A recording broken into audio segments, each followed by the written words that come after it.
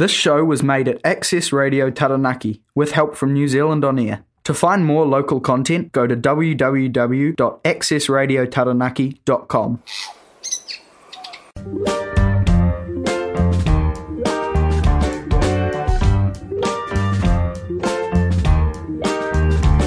Kia ora tātou. You're listening to the Sugarloafing Artscast on Access Radio Taranaki 104.4 FM. Ko Michaela Nyman toko ingoa. My name is Michaela Nyman and I'm your host. Welcome. This show focuses on the arts and creativity in Taranaki and beyond. We aim to cover the diversity of arts from painting, literature, songwriting, theatre, pottery, poetry, sculpture, and how the creative arts contribute to our community, as well as our own sense of purpose and well-being. The Sugarloafing Artscast is generously supported by the Govett Brewster Art Gallery and Len Lye Centre. Stay tuned to find out more. Welcome to the Sugarloafing Artscast on Radio Access, on Access Radio Taranaki 104.4 FM. My name is Michaela Nyman and I'm your host today. The Sugarloafing Artscast is sponsored by Govett Brewster Art Gallery and Len Lye Centre. And with me in the studio today I have Andrea Connor, an artist with multiple strings on her creative bow. And during the month of October she has been at Jane's Gallery in New Plymouth working on her bone carvings and showcasing her large paintings that are both poured and carved by the looks of it. Welcome, Andrea. Oh, thank you. Can you tell me a bit about your art practice? My art practice? That's a very broad question. I guess most of my work is based around how I feel about looking after the world and nature, which sounds a bit twee, you know. I think every artist says they're looking after nature or something along those lines, but it's something that I've always sort of felt deeply about, and my way of conveying that is by looking at the patterns that nature provides and analysing them and dissecting them and perhaps putting my own spin on them and turning them into something different, hopefully. Oh, and they are very different. And pattern is definitely something you're into, I can tell. So when did you start making art? Like, can you pinpoint a time in your life? Probably about 4 or 5, consciously anyway. I'm sure before that there was some painting on the walls that shouldn't have happened or something like that, but consciously, yes. So I've never really stopped. I'm from an artistic family. My mum was a potter and she always encouraged both my sister and I to get out there and draw and paint, and provided the materials for us to do so, and I just carried on. Lovely. And so what were your first works of art then when you started to get into it more as an artist? What kind of practice was that? Was that painting or was it sculpture? Sculpture's relatively new for me in the grand scheme of things. I think painting and drawing was the main things, and generally, you know, as most artists when they begin mimicking or trying to convey what's in front of them, so scenery and still life and those sort of things. I didn't sort of branch out into the semi-abstract style that I've got now until I well and truly got my grounding and decided how the direction I was going. It's organic though, you don't have an epiphany or anything. Well, I didn't, it just sort of happened. Yeah. No, absolutely. So you did your graduate exhibition in 2009, I believe. Yes, that'd be right, yes. And was that with WIT? Yes. And then when you went on to participate in the Te Kupenga Stone Sculpture Symposium the year after. That's right. Yeah, that's very gutsy, I have to say. Well, I had been sculpting for a couple of years prior to that, so I wasn't new with stone sculpture at the symposium, but I was new in a symposium, so it was it was just a continuation of what I'd been doing over the last 3 or 4 years at WIT, and it was a really good way of sort of just pushing myself a little bit more, which And taking that leap out from, being a student and then suddenly having to do the real thing. Exactly, yeah. It's sort of taking your clothes off in public, it feels like, when you're exposing yourself like that. Because you are out there on the foreshore for 3 weeks in the wind, rain and snow. Well, it feels like snow some days, but mainly sun. And yes, and public coming along and making their comments, oh, don't like that, or what's that, or stuff, you have to develop a reasonably thick skin after a little while. Really? I've always felt usually not negative comments, but Yeah. Sometimes you can overhear what people say as well. Yeah, I can imagine. Although I think the Te Kupenga Stone Symposium is such a joyous occasion. It is, yes. It's a great thing to be participant in. And so how many years have you been participating in the Stone Symposium? Well, I tried to do a count up the other day. I think there's about 5 or 6 symposiums I've been involved in since 2010. Yeah, pretty much every symposium. Because they're biannual. Other than last year because there wasn't one. But we're having one this year, in fact, this summer coming, 2023 summer, but I won't be participating through various reasons, but hopefully the next time I will be. And they usually start in December or? Start around New Year. It's a sort of a fluid time. We try to make it even weeks, so if New Year's Day, for instance, is on Monday, we wouldn't start then. We'd start on the nearest Saturday, basically. Oh, fabulous. So you said that you had been making sculptures for some time before that. What kind of sculptures? Were they on the scale and was it stone? Yes, I started straight into andesite. I didn't have any nannying around with anything else. Not even the soft Oamaru? No, so I haven't... Interesting. I think I've only ever sculpted one little piece of Oamaru stone a few years prior to joining Te Kupenga. When I wasn't even at home, I was on a holiday somewhere and had a little play. But yeah, the main sculpting's been with andesite and tools and noise and dust. And yes, the noise and dust. Stuff. Yes. So you have never done the old chisel and with the hand tools. No, with wood a little bit, but not with stone, no. Oh, well, you do a little bit with stone. It's not all angle grinders and diamond edge stuff, but, the majority of it, getting rid of the big stuff is definitely using what tools there are available now. So how do you plan a 3-dimensional work like that? I have always been able to see something in a 3D form when I'm planning it, but I do draw a lot, obsessively some people might say, but I have, if I've got an idea, I have to get it down so that I can see whether, what I've got on my head and what in actuality whether they match and whether I'm going to enjoy looking at them and working on them. And obviously other people might enjoy too. So, plan, I just basically draw and draw and draw and draw a bit more. And is that mostly abstract too? Abstract? My work? In stone? Generally, yes. I've done a couple of sort of semi-realist things, but generally it's more shapes and movement and line and things like that, Beautiful. And when you get, do you get to select the stone? I've always wondered, or are you given a block and then, No, we're not given it. So on the first day we have the welcoming, the pauwhiri, and then we are, as artists, allowed to go and select from all of the stones that have been delivered to site. This is for a symposium anyway, and collect and then decide which one we want.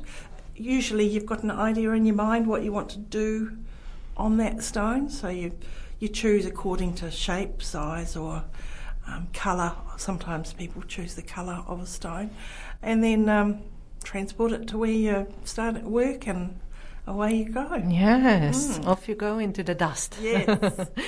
But is there any Are there any pitfalls with have you chosen the wrong stone ever? Oh, yes. Oh, really? I chose a stone one year that was so hard.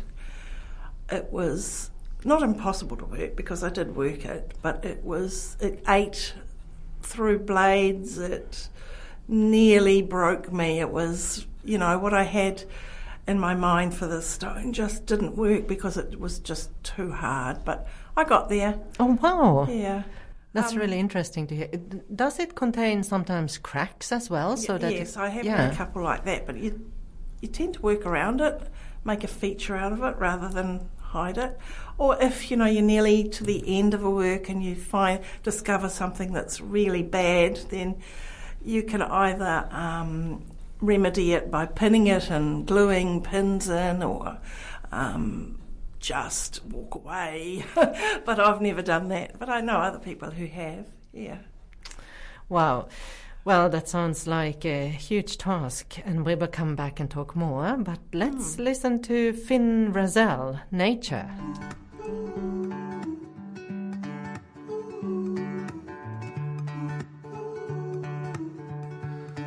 If all the butterflies spread their wings, if all the treetops shed their leaves, well, I will tell you one thing, honey, I will never let you go. I will tell you one thing, honey, I will never let you go.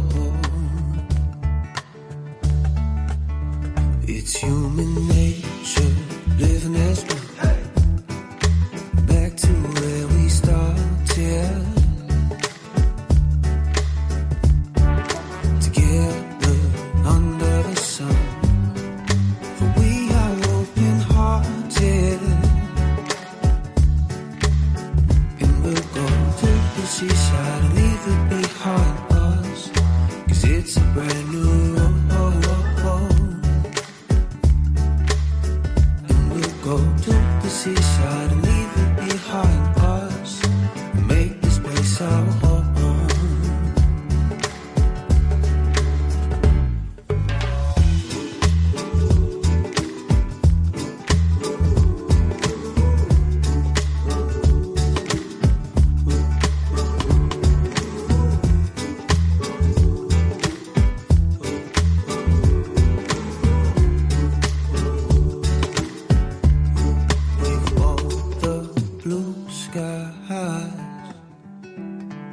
Faded gray, if only I could have my way, well, I will tell you one thing, honey, I will never let you go. I will tell you one thing, honey, I will never let you go. It's human nature, living as one.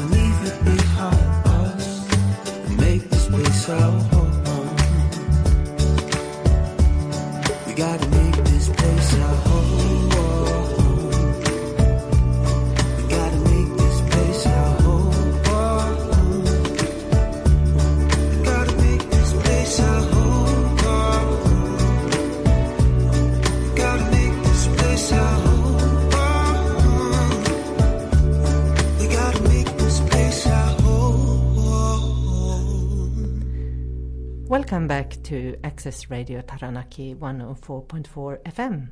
You are listening to the Sugarloafing Artscast, and I'm your host, Michaela Nyman.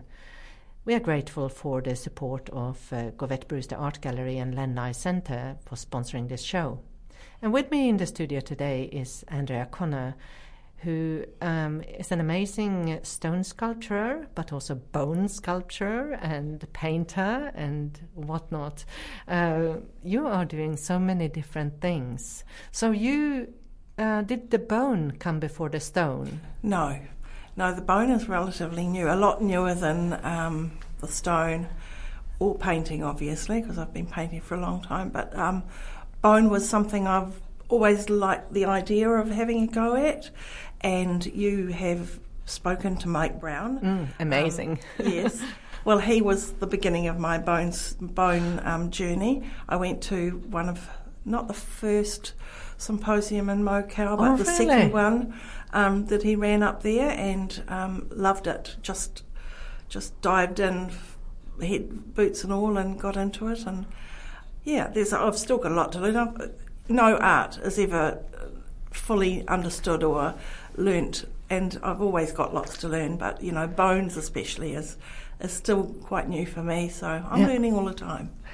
And you are currently at the Jane's Gallery. That's right. And you're working on some of your bone sculptures, yes. There. Now the reason I chose bone to do in the gallery is it's the quietest thing I do.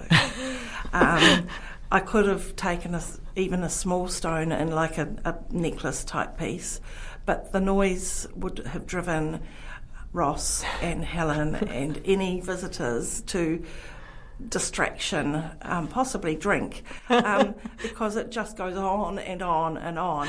So bones, I generally, you do use a Dremel occasionally, but you use a graver, which is like a very old style tool, basically a chisel with a little handle, and you sort of scrape away methodically, a bit like whittling, and so it's quite therapeutic, and it's quiet. And I could have done some painting in there, but the style of painting I'm doing at the moment is, again, noisy when I'm doing the exciting bit, which is revealing the layers, so I couldn't do that one either. Interesting. Yes, so let's move on to your paintings. But I just have to ask, so the bone that you're working on, is that mostly beef it's bone? It's beef bone, yes. And you are doing pendants, but also other kinds? Pendants mainly. I do a shape and then decide whether it would work hanging up or on a necklace, or, it's more, I do it for me, and then if somebody else wants it, it's a bonus, really. Yeah. And there are some gorgeous ones on display at Jane's Gallery at the moment.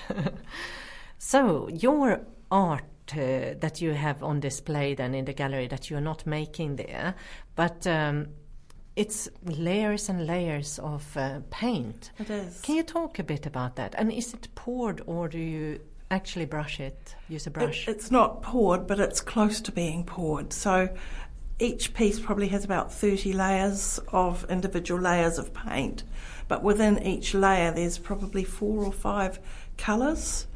I place them randomly, but it's really hard to be random. It's actually quite a challenge to not get a pattern emerging, even when you're just layering paint onto it on top of itself. So, so it's a process within itself. So usually I will start knowing what I'm going to end up with, as far as what my image will be that I cut into it. Really? So from the start? Yeah, sort of. So I have an idea that, this one needs bright colours and that one needs more subtle colours or whatever. It doesn't always work, and I often place the colours in the wrong place when I start cutting. But it's a process, and every layer is at least a couple of days placing it on, putting it on the board, and then allowing it to dry and harden enough for the next layer. So, if in an ideal world it would take me a couple of months at least to get the layers laid down before I started working on the top. Fantastic. But it's often a lot longer because the weather intervenes and time isn't always available. That is so true. So let's take another break here. And this time you have selected Tess Goodwin. I have. And we are going to hear Dressed Light.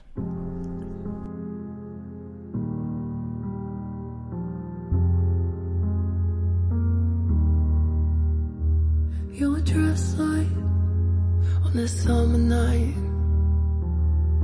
passing by your friend. You're covered by a distant light, and I'm lost with you again. Your secrets can be found in the way that you stare. You should have told me you would unfold me just by dancing to my left. You should have told me you would unfold me.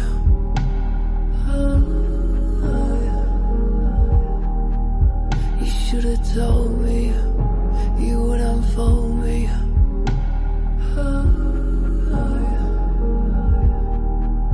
You should have told me. You're dressed light on this summer night, and I'm lost with you again.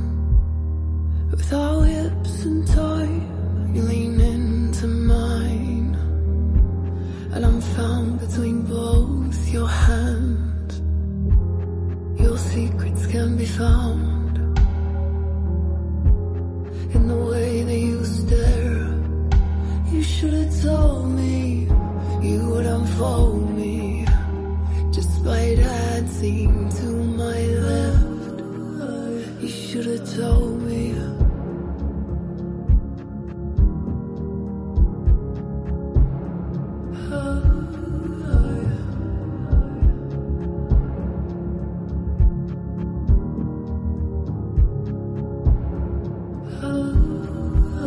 You should have told me you would unfold me just by dancing to my left. You should have told me you would unfold me just by dancing, just by. You should have told me you would unfold me.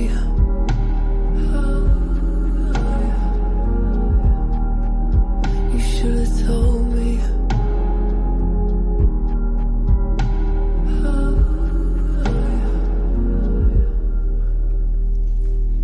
Welcome back to Access Radio Taranaki 104.4 FM. You are listening to the Sugarloafing Artscast, and I'm your host, Michaela Nyman. I'm here today with Andrea Connor, who is talking about her stone sculpture, bone carvings, and the artist or the artwork she is having at Jane's Gallery at the moment, which are huge scale acrylic paintings that are made in layers and then carved out. And they are very intriguing. These are not small paintings. The biggest is about the size of our dining table. It's actually, I just measured it earlier, it's 2 metres long and 700 wide. So many dining tables are about that. Yes. And so you have placed different layers of acrylic paint and let it dry, and then you are carving it out according to patterns. But there's a gorgeous one with small fish as well. I really love that. And coincidentally, you have the same coloured scarf on too. I do. the whole difficulty of randomly doing things. So how did you come up with a fish painting, for example? Okay, so that's again a pattern, or you know how small fish do that pattern, swirly thing in the water. It's always fascinated me that they all know when to change and zoom off in another direction. And when I was sailing, I'd watch them under the water sometimes doing that thing and loving the way they moved. And so that was my attempt at capturing some of that movement and light and life and joy, really, because they are. They look like they're having a great time swimming in those wonderful semi-random patterns. I'm sure there's great scientific reasons behind what they do, but that was what mine was, just to enjoy them. Well, they are simply gorgeous. And so carving down into these layers and layers of paint, you can see the layers in the painting, but they also make the small fish quite three-dimensional. They oddly. do. Yeah. Yes. Yeah. And you have all these lovely pieces then of carved out paint sitting on your desk there. It's almost like you have to pick them up and hold them in your hand and feel them. I've got some ideas of what to do with the offcuts, because every painting produces a different sort of offcut. And I've got, dare I say it, buckets of them at home. Not big buckets, I have to say, but some of the big paintings do provide quite a lot of offcuts. So you spend all this money buying the paint, spend all this time putting it on, then you cut it all off and you've got all this waste afterwards, and it wasn't going to be waste in my book. So I'm still mulling over a few ideas about how I'm going to use those, and watch this space. I'm looking forward to it. Is there any way of reversing the chemical process when it comes to paint that has dried? Like, can you use solvent, I guess, but that's not ideal. Acrylic paint you can. It's called nail varnish remover. Oh, yeah. Acetone. Yes. And that will dissolve it. But I've tried playing with that, and it just makes a mucky mess. Yes. So, no, it doesn't become the same thing, does it? Yeah. So these big works of art, they are very patterned, and you are very precise in some of them. I guess the one that really stood out for me was the fish, just because it didn't have the linear patterns that you have on the other paintings, but there are mountain ranges kind of subtly emerging from some of the big ones. Yes. And so tell us a bit more about how you think about this pattern and nature and how the two interact. Yeah, so right from when I was studying at WIT, I was fascinated with the fact that a pattern that you might see on the sand when the tide goes out can be reproduced in both a tinier version, if you look closely enough, or in a really, really giant scale if you see aerial photographs of the Sahara Desert, for instance. The same patterns are there. So it's like nature's repeating the pattern on all sorts of different scales. Mountain ranges are the same sort of thing, you know. You can see the mountain ranges. That's a sort of even in space. Yes, exactly. Yeah, so those patterns are there whether you want to see them or not, and I just choose to show them and celebrate the patterns, really. Yeah. Beautiful. On that note, we are going to actually play a song from Sweden. This is Cornelis Vreeswijk, and he was a Dutch-born Swedish singer-songwriter, poet and actor, and he emigrated to Sweden with his parents at the age of 12. And he died at 50, but he was very good at kind of taking the downtrodden side and the workers. And here is Somliga går med trasiga skor av Cornelis Vreeswijk.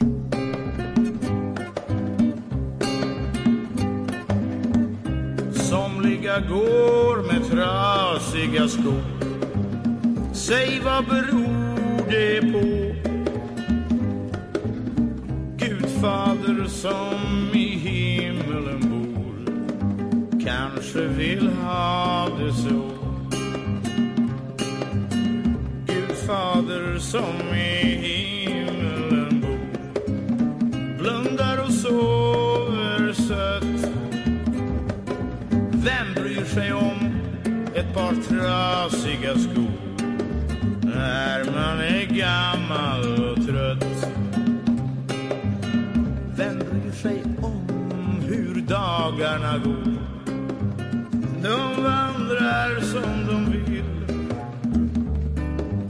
medborgare om 100 år finns du ej längre till. Då har någon annan tagit din stol. Det vet du inte av. Du känner varken regn eller sol ner i din mörka grav. Vem bryr sig om hur nätterna far? Jag bryr mig inte ett spår. Bara jag får ha mitt ansikte kvar dold i min älsklingshår. Jag är en tvivelaktig figur, duger ej mycket till. Bakom ett hörn står döden på lur. Han tar mig när han vill. Somliga går med trasiga skor tills de har slutat gå. Djävulen som i helvetet bor får sig ett gott skratt då.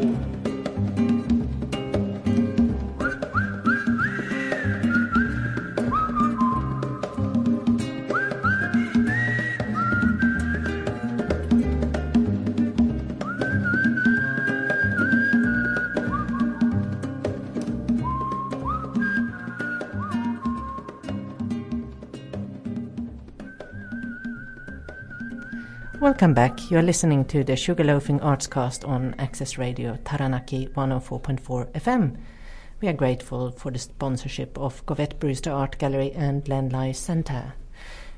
And I'm here today with Andrea Connor, who is this month's artist at Jane's Gallery in New Plymouth, where she's showcasing her bone carvings and large acrylic paintings that use all her skills of both painting and carving. So, is this? Are you happy with these? Are they evolving? Oh, definitely they're evolving. I started experimenting with the cutouts probably 10 years ago, but I didn't take it too far.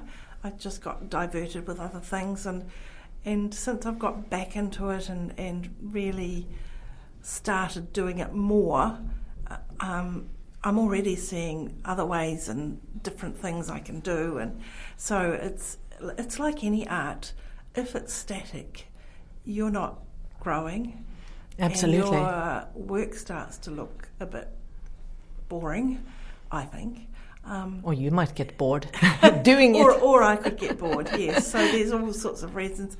I think it's important to just keep developing and seeing the possibilities of what else you can do or what you can do that's the same but slightly different, using even just changing colourways or whatever.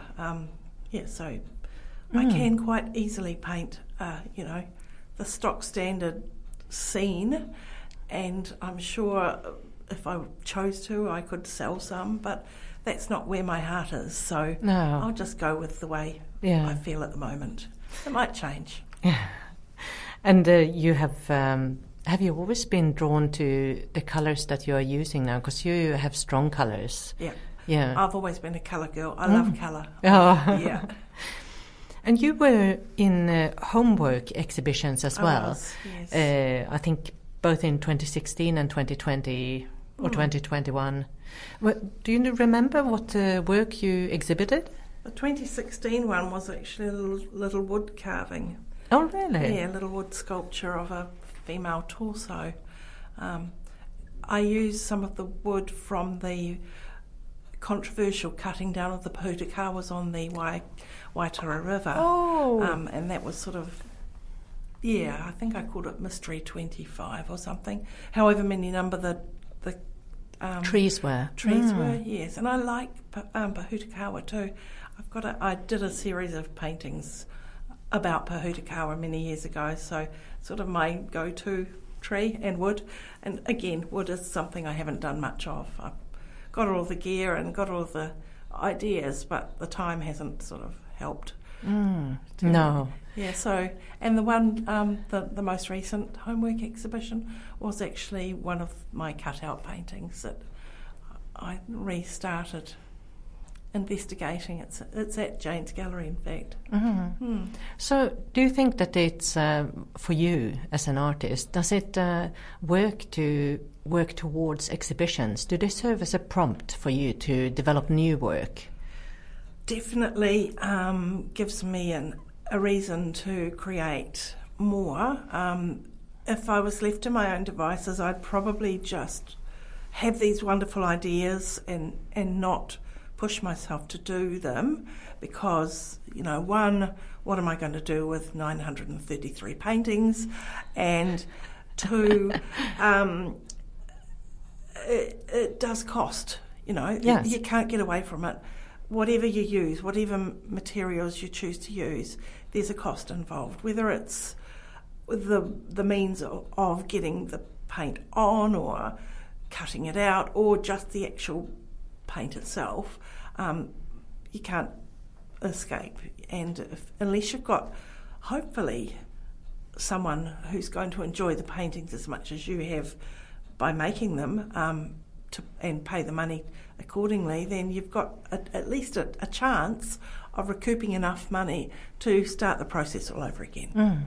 And do you stretch your own canvases and make your own frames? I have done, but these works are on board for the reason that they become very heavy, and when I cut I need to push and the canvas has too much give. Probably the first few were on canvas. In fact, the one that was in the last homework was on canvas.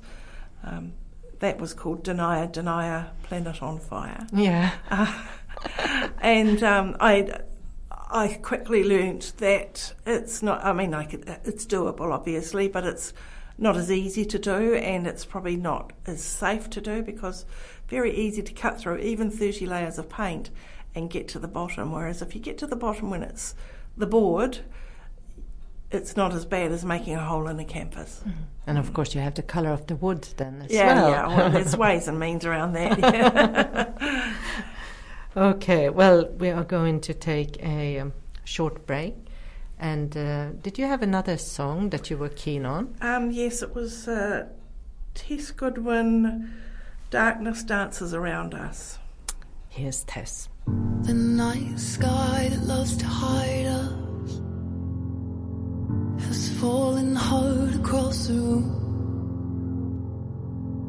Its darkness dances around us, holding me safe and still. You've become a stranger, I'm helpless too. The darkness dances around us, moving me closer to you. Your skin, where do I begin? Your skin, your skin, where do I begin on your skin? You've become a stranger, I'm helpless too. The darkness dances around us, moving me closer to you. Your skin, where do I begin on your skin? Your skin, where do I begin on your skin? Closer, you're closer. The night sky that loves to hide us has fallen hard across the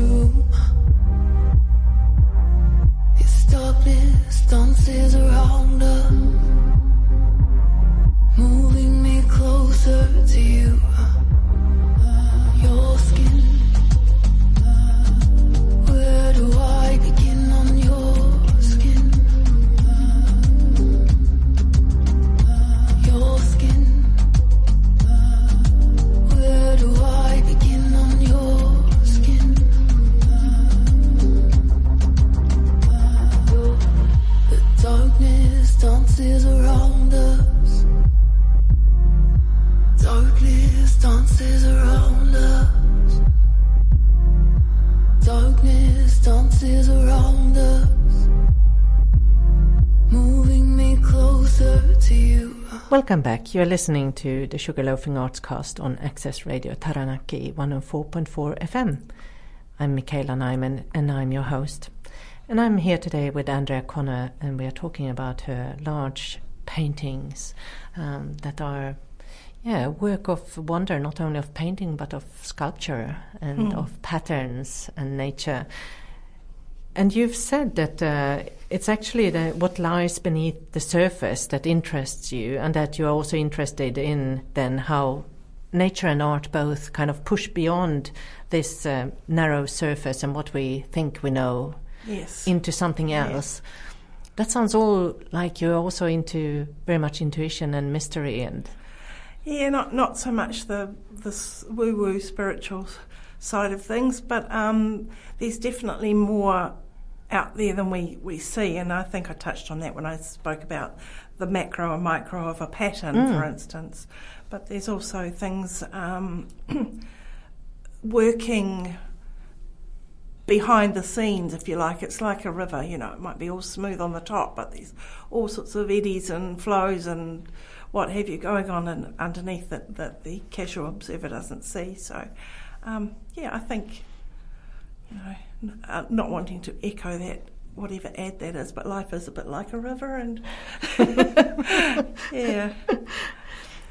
Yeah, and I guess that pleasure and joy, as you mentioned, is a component of your work too. Oh, definitely joy, yeah. If I'm not enjoying doing it, then I might as well not do it at all. Mm-hmm. There's got to be that fun element in art.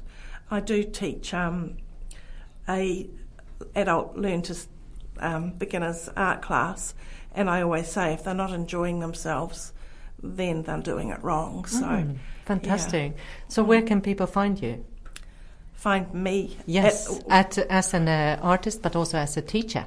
Oh, okay. So I teach for Seasons Art class, and we have classes up, 14-week courses at Hillsborough Hall and out towards Egmont, up Egmont Road, 14 weeks a time. So that's we go through pencil, pastel, watercolour and acrylics, and this is mainly for adult beginners, people who have either not done much art at all or have done some a long time ago, and I'm talking high school, and they might be in their 70s now, sort of thing, and they just want to reconnect with that art side of themselves.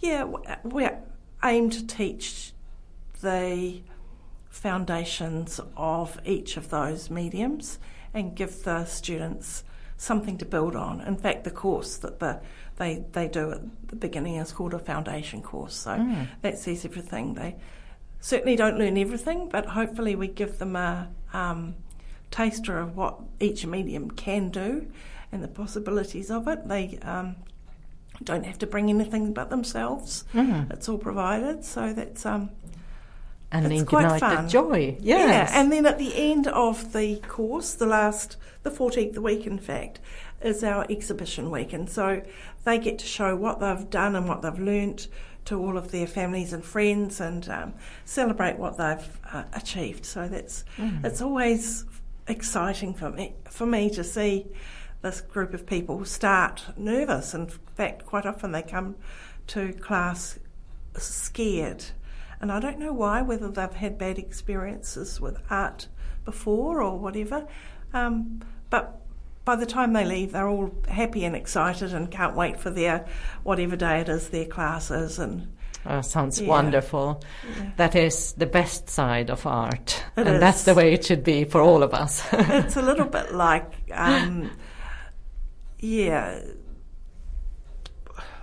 what's it called? Meditating, but without the om. Yes. Yeah.